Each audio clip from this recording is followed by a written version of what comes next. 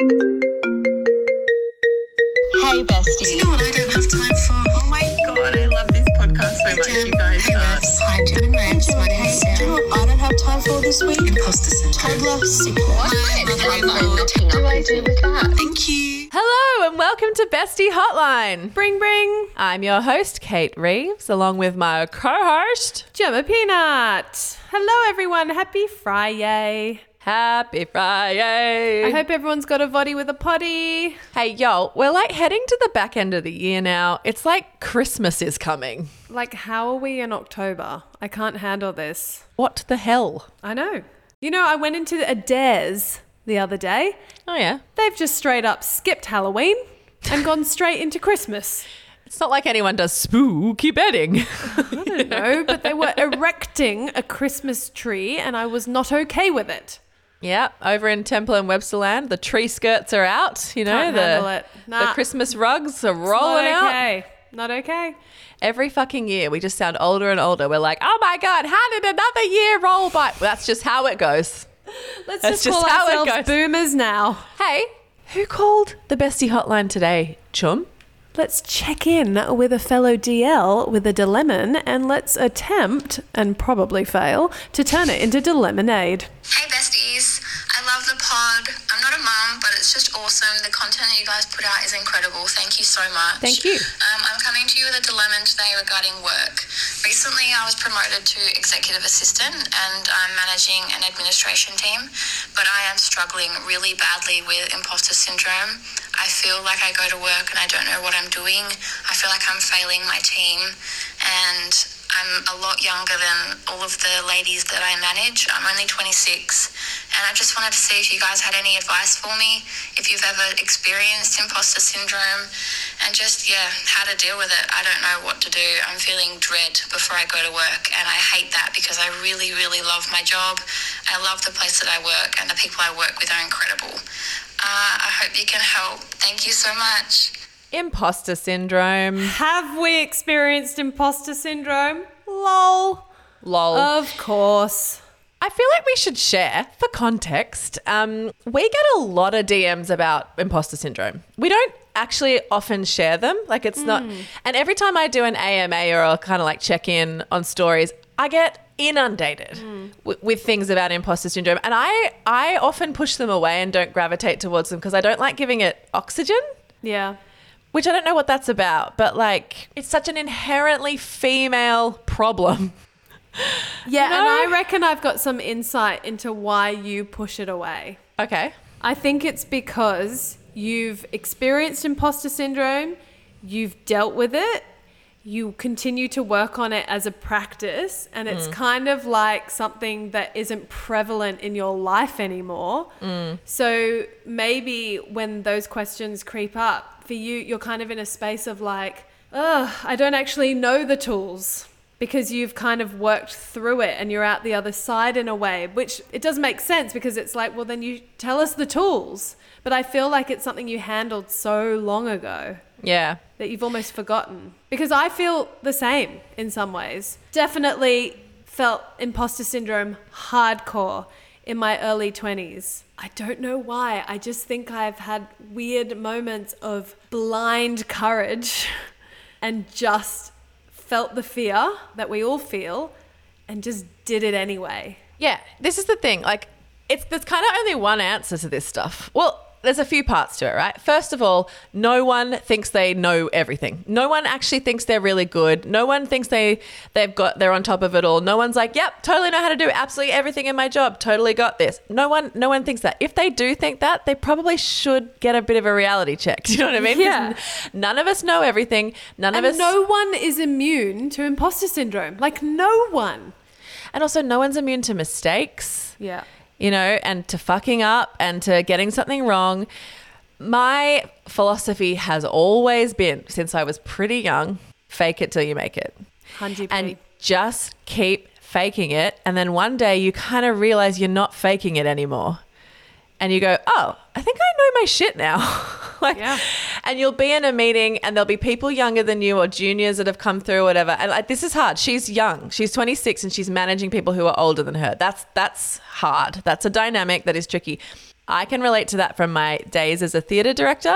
I was almost always the youngest person in the room and then also the boss. And it's tricky because you're like, ooh, where do I have to be like deferential and have respect? And where do I need to like own this situation and be the captain of the ship? It's a Such a tricky dynamic. line to walk. Yeah. And especially in the theatre world, Revs, you were dealing with a lot of egos. A lot of ego in the room. And like, I'll tell you what doesn't serve anyone is you not being the boss. Think about yourself when you're being led or when you have a leader and you've got a boss. What you don't want is to like feel unsure or wishy-washy or like they're respecting you too much and you don't know what the boundaries are. Like the best thing you can do for everyone, including yourself, but let's just put it onto other people, take it off yourself because clearly it's an uncomfortable space for you, DL. Like they want to be led. They want to be told what to do. They want to have clear expectations of what's required of them. And so you're actually doing them a favor to boss up and like be really, really clear. Yeah. People love a strong captain of the ship. No one wants to be steering around aimlessly, rudderless, not really knowing where they're going. Be their compass. And you can do it in a nice way. Yeah, be yourself. Like be friendly, all the things. But like just have like really clear systems. And if she's an executive assistant, sounds like she's fucking organized. And like now she's managing an admin team. So like she must be an absolute organized boss. So that like harness what you love because she said she loves her job and loves the people she works with. Tick, tick. Love that. Harness that energy and like use it to make everyone feel super comfortable and accountable and across everything that has to be done. Can we go back to the faking it till you make it mentality? Because I honestly think there are two types of people. There are people who are faking it till they make it without consciously being aware. As you said, Revs, there's no one in the world who's like, I know everything. I've got my shit together. I'm walking into this job knowing exactly how it's all going to play out. It's always the unknowns that breed anxiety. And I just think there are some personalities that don't lean into that anxiety and give it airtime in their brain space and they just get on with it. And then there are other people who sit there and let that anxiety fester and grow and take over. And then suddenly you're thinking about everything going wrong when really it's not in human nature, but we should do it more. But actually think about all the things that could go right. Like say for a minute, we think about leading with success. Like leading a team and everyone loving your leadership and loving you as a boss and you getting to do really impactful work, not just in the job, but in your team around you and going home feeling fulfilled. That is also a reality. But for some reason, we don't lend our thoughts to that. We lend our thoughts to disaster town. So may I suggest thinking about all the things that could go right for you? Because it sounds like you've got everything there ready for you to lead this team and the job that you work at have put trust and faith in you. So lead with that. Lead with the confidence of knowing that there are people in higher places that are backing you in this job. And also that's so true. Like it's the unknowns that unseat us. Like it's only when there is like wobbly things or you don't know what's coming or the idea of that something could upset you and you won't know how to handle it. So I would just look at the past and look for evidence of times you haven't been able to handle something. I bet when you look back on things that have cropped up, problems that needed to be solved, I bet you've solved them. And so you might not know what problems are going to come at you in the future, but what you can know is like in the past when I got hit with this trouble, I handled it, so I'll do it in the future and try not to like sweat the stuff that hasn't happened yet. 100p. I just want to say like absolutely fucking everyone is faking it. They really are. Talk to anyone at any age. They all feel 22. We all feel 22. It doesn't matter how old you are. It doesn't matter if you're 45, 78, 85, 92. You feel 22. We're all kind of stuck there thinking like, when did I get old? When did I get good at, when did I get senior in this organization? When did I get like, well, when did it happen? Because you know, we're all making it up. That's a brutal reality though, when you go, fuck, when did I get senior? Oh wait, I'm like mid-30s. Yeah, I'm kind of old. When I was in my 20s looking at someone in a job that I wanted who was in their mid-30s, I was like, well, yeah, they have that job because they're old. Well, we're there. We're there. And you know what? 26 is young. Yeah. I get it. I get that tricky dynamic for sure. But another analogy that I always liked, which I found helpful dealing with anxiety or bouts of imposter syndrome, is someone told me that leaning into those feelings is like walking around with an umbrella open on a sunny day, waiting for it to rain. So I say, close that umbrella and you can open the umbrella when it rains. If and when you need it.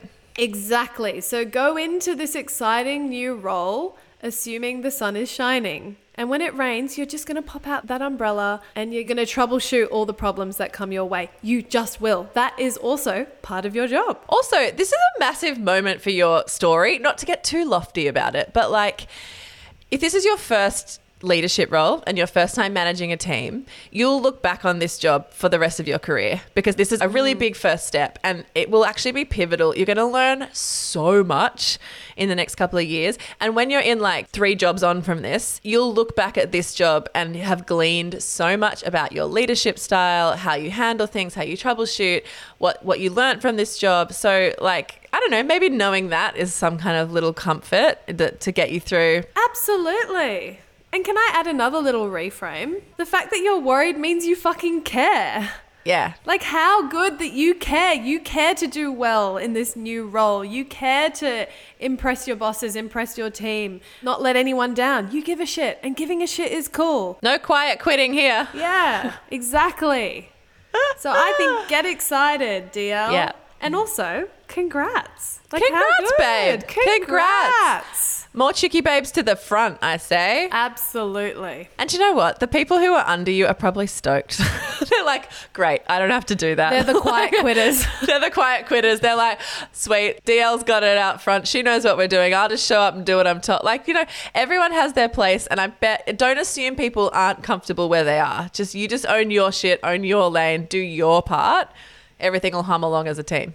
100p, baby. Repsy. Love a little work dilemma. Yeah, it's so nice that we addressed imposter syndrome because we have been skirting this topic a bit. It comes up a lot. Yeah, it really does. And I think it was fair for me to say, wouldn't you agree, Revs, that we have worked through those things. We're very good at just getting shit done. Now, it took a long time. Absolutely. I will never forget, and forgive me if I've shared this anecdote before and I've forgotten because we've recorded 90-something episodes of this podcast, but the first time I shot a wedding, I lied. I said I was a wedding photographer. And it was one of those beautiful gifts of a scenario that landed on my lap where someone's wedding photographer cancelled last minute.